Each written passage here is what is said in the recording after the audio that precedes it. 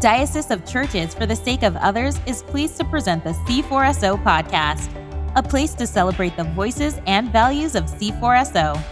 C4SO is a national diocese of the Anglican Church in North America led by Bishop Todd Hunter. You can learn more about us at c4so.org.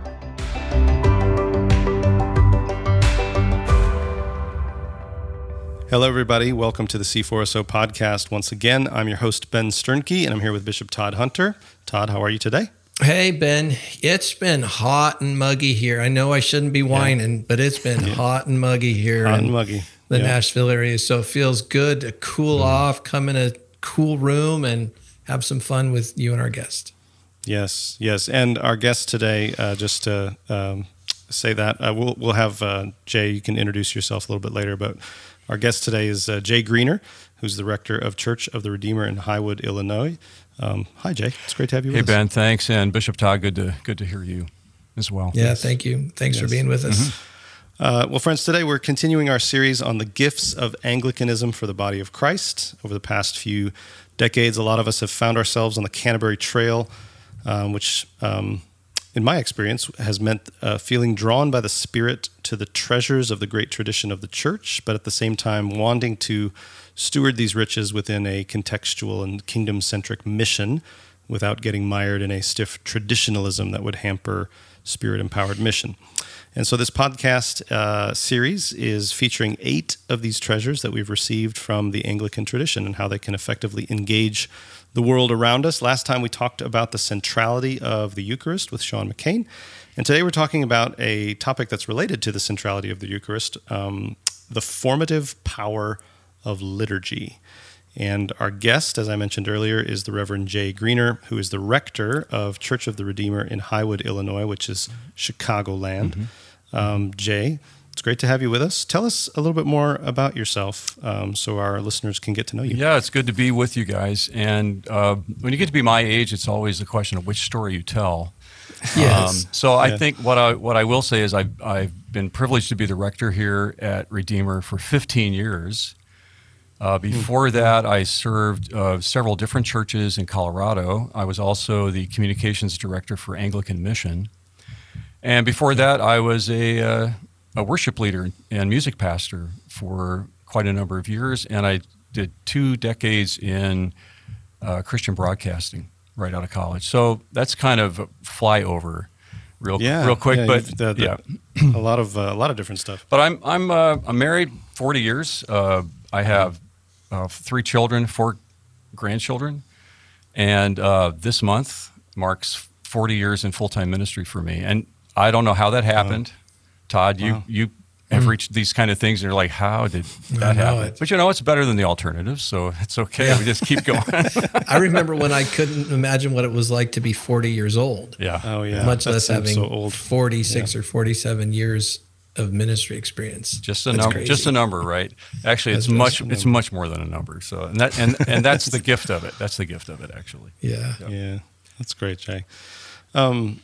Interesting. You're a music leader, worship pastor for a while. That's kind of where I cut my ministry teeth as well. And I think it's part of what drew me to the Anglican tradition and specifically the liturgy. I find myself that part of things is very important for me. Did you grow up, Jay, in the Anglican tradition? No. I'm a good Baptist. Okay. I'm a good Baptist kid. Bible church, very conservative, even separatist. We didn't really fellowship with other Christians either, unless they could align to all of our external requirements, about movies and playing cards and all that kind of stuff. Yeah. But I have to say, it was also a warm and loving community. I mean, I spent time learning what people who were committed to Christ, how they could love me and love others. I was called to full-time ministry on the front pew of that church. And I listened to very biblical sermons every week, even though they were, in my view, equivalent to 2 sermons in terms of length. So, but that's where I kind of started. And then I was slowly exposed to other things. We moved overseas when I was 8 years old, And we really started seeing other denominations, especially to find an English-speaking church. And I attended a school for a while that had an affiliation with the Church of England. So on Sunday I was Baptist, but during the week I was in the Anglican choir and doing all of that. Okay. And so that began to sort of kind of awaken something in me. At college, I came under the influence of a man at the time that I think has been so influential, although I talk to young people now who don't know his name, and that's Bob Weber. And he's really the one who coined that term on evangelicals on the Canterbury Trail that you mentioned at the very beginning. So Bob became very important as a mentor to me and kind of opened up some of those treasures and riches. 10 years after I got out of school, I went to seminary. I just felt called that God was speaking. And I went to a place that was liturgically based. So there was a lot of liturgy, a lot of art, a lot of aesthetic, and just pressed more into that at the time. So that's kind of the journey from Baptist to where I am, really. Yeah. What was it about the Anglican tradition or the liturgical tradition that attracted you? You know, why not become a Baptist minister? That's a good question. And what I would say about it is related partly to my own journey. I was called to ministry as a young person, like 8 years old. But I wasn't ordained till I was 40. And I think the reason for that is I was largely in contexts that were personality driven. And I've got personality. If I need to use it, I can use it, but it didn't sit well with me. I felt like there needed to be an authenticity in leadership and ordained leadership that I didn't see. I kind of saw, people put on their platform thing and then they were something else. The liturgy really took some of that away. It made it the worship the centerpiece rather than the personality. And I think that was one of the things that drew me. And in the end, I was ordained as an Anglican, not as something before that, because I just couldn't see how I could do that. That's not a dig on anybody who is in those places. It's just for me that was important. Yeah. Our topic, is the formative power of liturgy. And what comes to mind for you when you think about that? What is it about liturgy then that is formative? I hear you alluding to it in your answer to the previous question. Obviously, with that part of the way that liturgy forms us is perhaps to not helps us not center things around our own personalities. Right, we've got something we're moving to together. But what else comes to mind for you? What is it about liturgy that is formative for us? And by the way, I'm not the expert here, right? So you guys we've all kind of walked in these places. I would start by saying that anything we do that's repetitive is formative.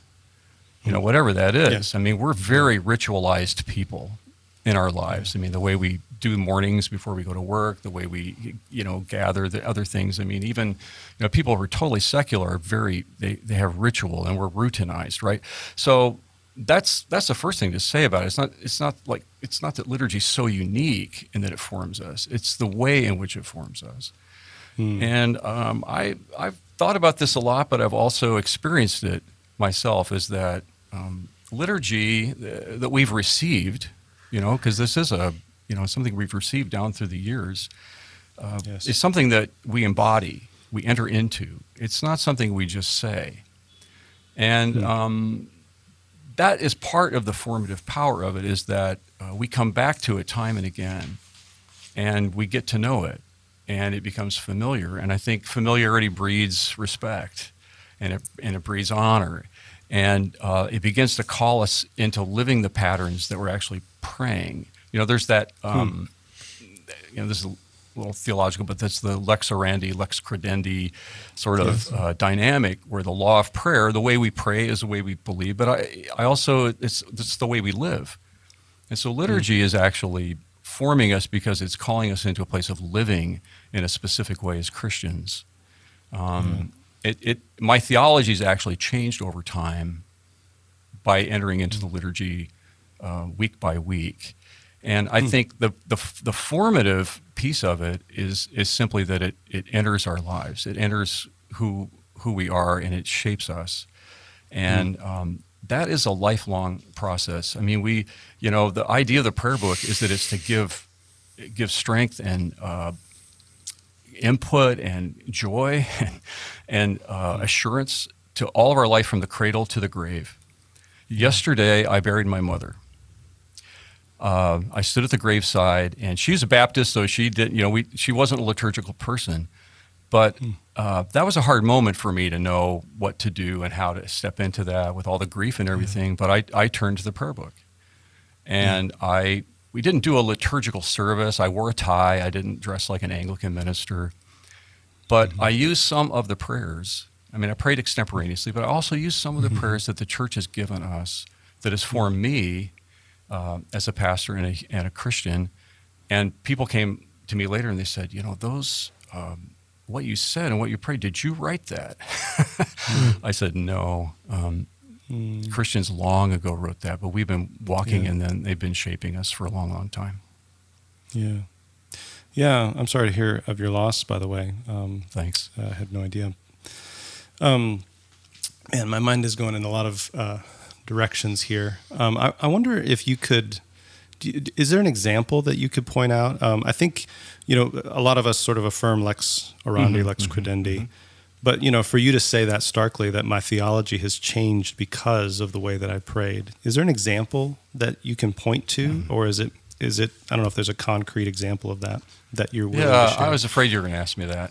I think the way I think about the kingdom of God has changed, and the way I think about salvation has changed. Now that's others speaking into that, people like N.T. Wright and Scott McKnight and so on, but it's also the prayers that lay out the grand vision of the kingdom of God that I really didn't hear from the pulpit as a Baptist young person, and that's not a criticism. It's just we didn't think that way.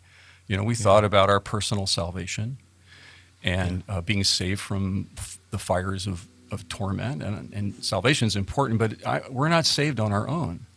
And that's why I think actually the liturgy is formative as it's communal. I'm not sure private liturgy forms us that much, to be honest. I mean, it's good to do it. It's good to have those times, but I think it's being together. It's entering in together that shapes us. So so just that's one thing. Just my how I've thought about salvation. Yeah. Ben, on a less kind of professional or technical level, another thing went through my mind, and my wife Debbie and I have always agreed upon this, that we loved singing the doxology with our church in Costa Mesa. We met in a chapel, and so, the walls were all hard. Every surface in the chapel was hard, and so it was very echoey. And so, to hear 150 or 200 people kind of singing in harmony the doxology, I think that has the potential to correct theology on a more personal, less technical way. So like we started the show with me whining about the humidity. Well, if I find myself saying, praise God from whom all blessings flow, or maybe something even, 1,000 times more important, like the loss of Jay's mom. We all have non-professional theologies too. And so even something just as simple as singing the doxology or either saying or singing, holy, holy, holy, Lord God. There's, I think, a non-professional theological way that I've experienced the liturgy shapes us as well. That's really true. We have children, very young children in our congregation that can sing the Gloria, they can sing the Sanctus, the Holy, Holy.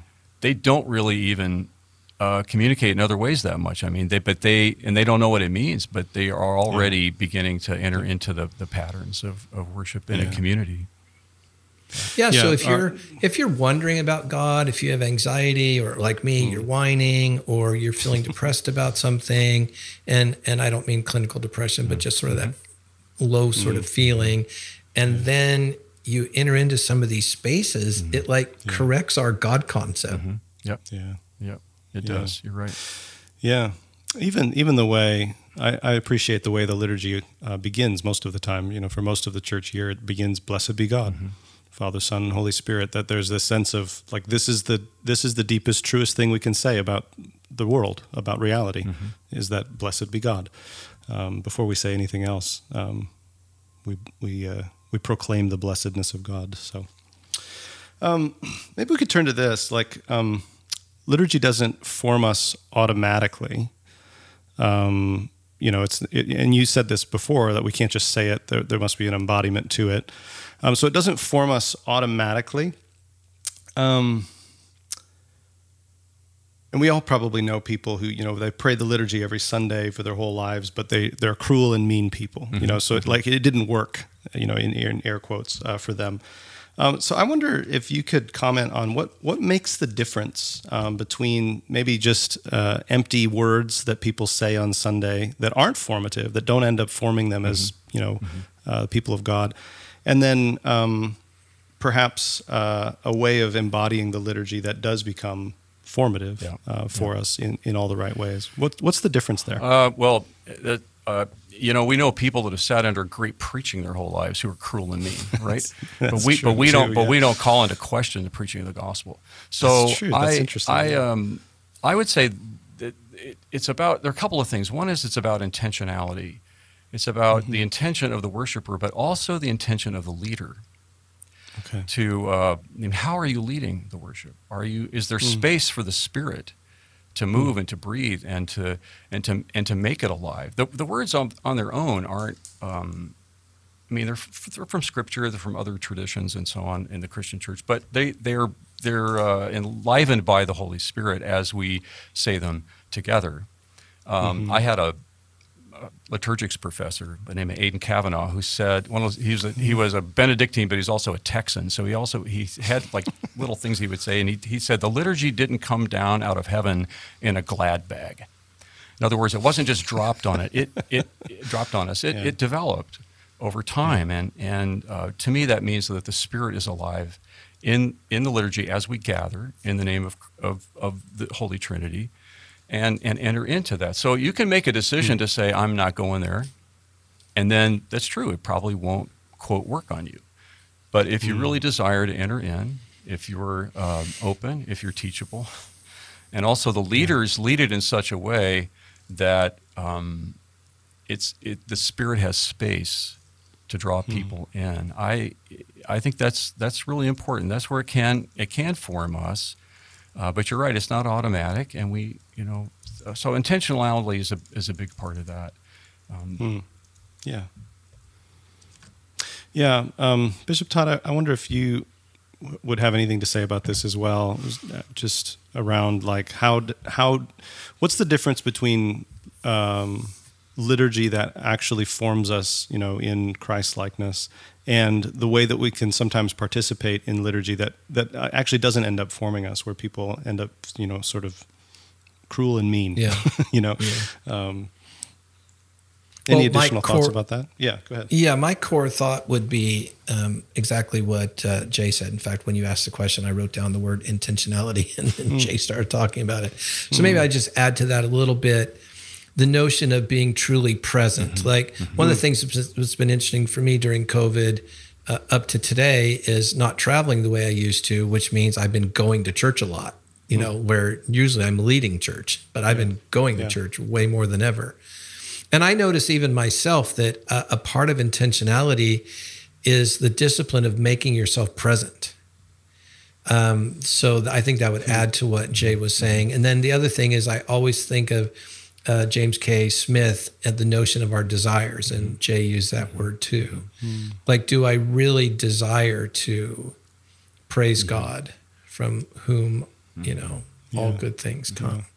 Now, maybe you don't on a given day, but the liturgy helps you if you want it to. So now that cluster of words of intentionality, being present, desire, what do we want? Those sorts of things I think are really important. When I knew we were doing this today, I thought, okay, I got to get, obviously my head in the game here. And, it's not even really a plug anymore because this book's 10 or 11 years old. But in 2010, I think it was, I wrote this book, Giving Church Another Chance. And very similar to Jay, I didn't come out of a Baptistic background, but I did come out of a Calvary Chapel, exegetical preaching, charismatic vineyard world that would have been way more adjacent to what Jay grew up in than the Anglican world, even though not similar. So I wrote this book really for people who are kind of nuns and duns and burned out with church and trying to give them a vision for another way of doing church. And so in this book, what I try to do is say, here are the both evangelistic in the broadest sense of the term and formational potentiality in liturgy. So I do things like, how to move from going to church to being sent for the sake of others, how to go from mere scripture reading to hearing the outline of my story, how to go from merely hearing sermons to taking on the easy yoke life of obedience. So I actually walk through the big parts of a liturgical service, trying to show how they can be formational. Yeah. One of the interesting things, Jay, I'd love to hear you talk about, because I think you are more advanced practically in these things than I am.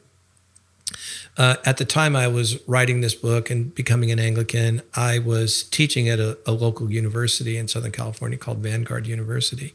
So I every semester I taught a class on evangelism, and I taught a class on spiritual formation. And I would make those classes come to church at least once a semester, or they could get extra credit for coming more, and I'd have them write reflections. And I remember one time in class hosting a conversation about this, and this one girl saying she wasn't being a smart aleck. I could just look in her eye and tell she was being completely honest but she looked at me and said, "Todd, I just don't see why we would pray other people's words. Like, shouldn't we be praying our own sort of heartfelt words? Why are we praying these prescribed prayers? Like, aren't they by definition something other than heartfelt?" And, I gave her my best answer, but I'm sure you've had to answer that over the years. I mean, what would you say about that, Jay? Well, we're all learners here. I'm not further along in that. I think it's a journey here with liturgy. I understand the initial pushback people have. When people come to Redeemer, maybe they're just curious or they're with friends or something. We don't talk a lot about, quote, liturgy. And to be honest with you, I don't teach on it that much. I really try to create, and our leaders do, create a space in which people can enter in, bring their own prayers alongside the prayers that are printed, and begin to see life in them. Sometimes people will say, "Well, I don't. You guys are that. You do liturgy. I don't want any of that dead ritual." I said, "I don't want dead ritual either. I want living ritual." And people go, "What?" And they scratch their heads. But over time, I think people can learn to step into that space that maybe they can't initially. But if they see others doing it, and the leaders give invitation to that. One of the things I hear, I'm just going to out it right here, is sometimes when I visit other churches, I hear people lead liturgy in a way in which they don't do anything else. Right, so they welcome people. It's warm. I mean, it's kind of spontaneous, extemp, and then they go to the liturgy, and it's stiff, and it's kind of off-putting, and there's no sort of dramatic, energy to it. There's no silence, and I think that can drive people off too. If it's like, oh well, the way it's being led, it feels like it's not really alive. And I think as leaders, as pastors, and those who lead liturgies, we need to lead it as if it is our words, because they are our words, and to have people not know sometimes when I'm praying the prayers of the people, or when I'm praying a pastoral prayer for others in the congregation, that I'm praying, the Spirit's leading us. That's great, right? It's like we shift from one to, it's all of a whole. So I think that's part of that answer of how we're formed. Yeah, and I think you're right, Jay. There's a maturity that comes with this. I don't mean that in an elite way. What do I mean? Well, it just hit me even driving to work this morning. I was doing, as I usually do, listening to Praise You Go, working with Praise You Go. And I remember this morning doing what you just said. Something was said on Praise You Go, and I added, silently, of course, my own heart words to what was being said. But I've got years of practice in that now, where, you know, there are spaces between each word in the liturgy, right? And like rests in music, there are spaces between the lines. And I just am trying to create a mental image of liturgy doesn't have to take up all the oxygen out of the room of your heart or your mind. It can actually foment your own heart and your own mind, but you have to learn that that's true. And like you say, you can only learn that through practice. Yeah. Yeah, I think that's really important. I'm just thinking about, even in our local church, how we train people to lead liturgy, lead liturgically, right? It's not like if you can read, well, you can lead liturgy. Like there's more to it, right? There's the leader has to use these words to embody like communal prayer, and so there has to be this. And I think this comes back to what you both have been talking about with intentionality, with presence, as you said, Bishop Todd. I'm thinking of the phrase that Simon Chan uses in his liturgical theology, which was the book for me was kind of my gateway drug into all things liturgical. But he talks about this as like active participation. There has to be this connection and presence that we have with the words of the liturgy, and allowing those words to connect us with God and to what's being prayed here. And so we sometimes talk in our church about the difference between just saying the liturgy and praying the liturgy. That there's a difference in terms of being able to embody this as a prayer, which I think enables some of the back and forth you talked about, Jay, between like extemporaneous things that are coming out of my heart versus things that are given to me from the tradition. Yeah, and I think Pentecostals are actually better Anglicans than Baptists are. Yeah, and I can say that as a Baptist kid, only because there is this sort of anticipation of the living Spirit being present. And even though they may push back on the fact it's printed, if they get past that, then I think it's like, oh yeah, this is alive. This is we can enter into this. Yeah. If you take just the tiniest snippet of liturgy from the Eucharistic prayers, Christ has died, Christ is risen, Christ will come again. That's a very small bit of liturgy. But as Jay's been saying, if we intend it, that can be radically orienting. Like, I don't know when this episode will drop, Ben, but on the week that we're recording it, I can't be the only one who sees images out of Afghanistan or Haiti and just die a little bit inside. I don't know how else to put it. You die in sympathy a little bit. You die in a little bit of impotence, like, I don't know how to fix this. How do I even participate in fixing it, etc. But then you go to church and you remember that whatever's happening in human history is happening under this larger rubric, that Christ has died, Christ is risen, and Christ will come again. And there's many things like that in the liturgy that I think they don't divorce us from reality. I think they bring us to a place where we can deal with life's realities, which aren't all Afghanistan and aren't all Haiti. It can be a warm note from a friend that you thought was lost to you. And he or she reaches out to you and you realize, oh, there's hope for this friendship again. Well, again, all of this happens, under this meta-narrative that the liturgy tells us every week in lots of different ways. Yeah, I was thinking about the beginning of the Eucharistic prayer as well, where, lift up your hearts. And then that next phrase can be either just some words that I say, or I can, as I say, we lift them to the Lord. I can be lifting my heart to the Lord. There has to be some sort of connection there to say, okay, this is the time when, I offer, all that I am to the Lord. Well, Paul says, set your hearts on things above. And that's really, it's a way to live the Scripture in that moment. Yeah. Well, good. I wonder if maybe we can end here just with a personal question, Jay. How have you seen the formational power of liturgy in your own life? What has changed for you since you began this journey? I know you talked a little bit about how your theology has changed earlier, but what else has changed for you? How have you seen the liturgy be formative in your life?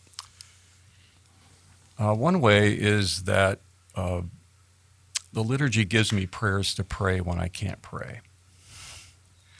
And which I hate to say is more often than I would like. And it's, without that, I don't know what would be happening. And actually, I started to use a Book of Common Prayer when I was still in the Assemblies of God. And so, people thought I was a little weird, and they're like, he's going to end up as a priest. I'm like, oh, well, okay. I guess.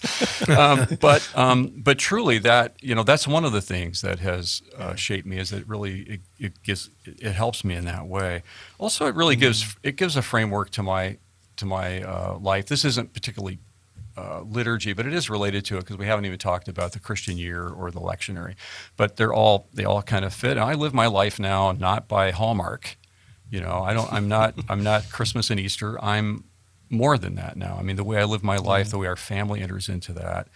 And I really do think about those things. I think about, today is the day we remember Thomas Cranmer. I use kind of a daily office, and we haven't even talked about that, and we don't need to do that. But that it's so for me, it orients my life into the larger story of God's family over time. It's not just my time. It's not just my brief life, which life gets briefer and briefer. It's the hundreds of years, thousands of years, the faithfulness of God, and so I'm really grateful for that. I can tell you, with the passing of my mother, she had dementia. We lost my dad 15 months ago. It's been but wow. I've been able to enter into the riches of the liturgy, the prayer book, as it relates to, those prayers of the burial are amazing. That we're returning, we're commending the person to God, the sheep of God's own flock, sinner of his own redeeming. I wouldn't have known necessarily to pray that without that help. Yeah, I resonate with that so much, Jay. You talked about burying your mother. Before I was an Anglican, I also took great comfort in a lot of the prayers, in the burial service and the funeral service in the Book of Common Prayer. My dad died when I was 25 suddenly, and I didn't know what else to do, but I had this Book of Common Prayer on the shelf, so I just flipped to I flipped to those prayers and those scriptures, and I was like, oh, this is exactly what I need to be reading and praying right now, is these things. And one of the churches that I planted, the first church that I planted, we had a baby die, in the first baby of this couple, and the baby died, and it was just like, I'm a young pastor, I'm like, what do I do? And it was so comforting to me to have this. And we just did the service out of the prayer book, and it was exactly what was needed. It helped me to know exactly what I needed to be prayed and said and proclaimed at that service. Yeah, the prayer book is fascinating in that it's meant to be to give us the presence and the awareness of God from birth to death. Yeah. To be that through all the moments of our lives, from joy to pain, to struggle, sorrow, departing, and so on. So I would say it's forming me still. I'm not formed, but it's forming me still in the ways that I'm thinking about. It helps me to place my life into God and into the community of God's people. And so I'm really thankful that I found the way to the place I am anyway. Yeah. I'm thinking one last thing, Ben. We touched on this a little bit, Jay, here and there. But I wonder if maybe a parting word here for you could be, as you know, C4SO has a lot of people in it who were, kind of on the Canterbury Trail evangelicals. We also have a lot of young clergy. Can you give us just a couple of parting tips, so to speak, for people who are just orienting themselves to the liturgy as leaders, how they might lead liturgy well, and as you say, this kingdom, Jesus kingdom, Holy Spirit kind of way. What would be some 2 or 3 tips for kind of beginners? Okay, well, one is, I think as much of it as you can memorize it. Now, obviously, we're not going to memorize all the liturgy, but you do things consistently, you'll be able to call those forward. And as you do that, you won't be reading it. That'll seem very fresh and alive to people, and it is, right? So I would say, memorize what you can. Secondly, let it be authentic. Don't put on. We're not trying to put on something. I mean, liturgy is a grand drama, but it needs to have authenticity, and bring yourself to it. I mean, let yourself be found in it, and then bring that to the people that you're leading. The other thing I really I try to model this, and when I mentor, I'm just like, do not be afraid of silence. Silence is one of the great gifts of the liturgy, and we're so afraid of that sometimes. And we, it's like in broadcasting, we call that dead air. Nobody ever wanted dead air. Well, in the church, we have this living air that is silent. Living air. And I think that's another thing that I want to encourage young leaders in. Take your time, give room for silence, don't rush, and really pray this and learn to live into it, memorize it, and have a heart for the people. Look on the people that you're leading and serving, and say, these are sheep, and this liturgy will help them to grow. It will help them to be the people of God, even as I need to be the person of God growing in my own life. That's great. I wrote down all those tips. I'm gonna use them. Jay, this beautifully said and really helpful reflections for us on the formative power of liturgy. Thank you. Thanks so much for joining us today. Thank you for asking me. I really appreciate it.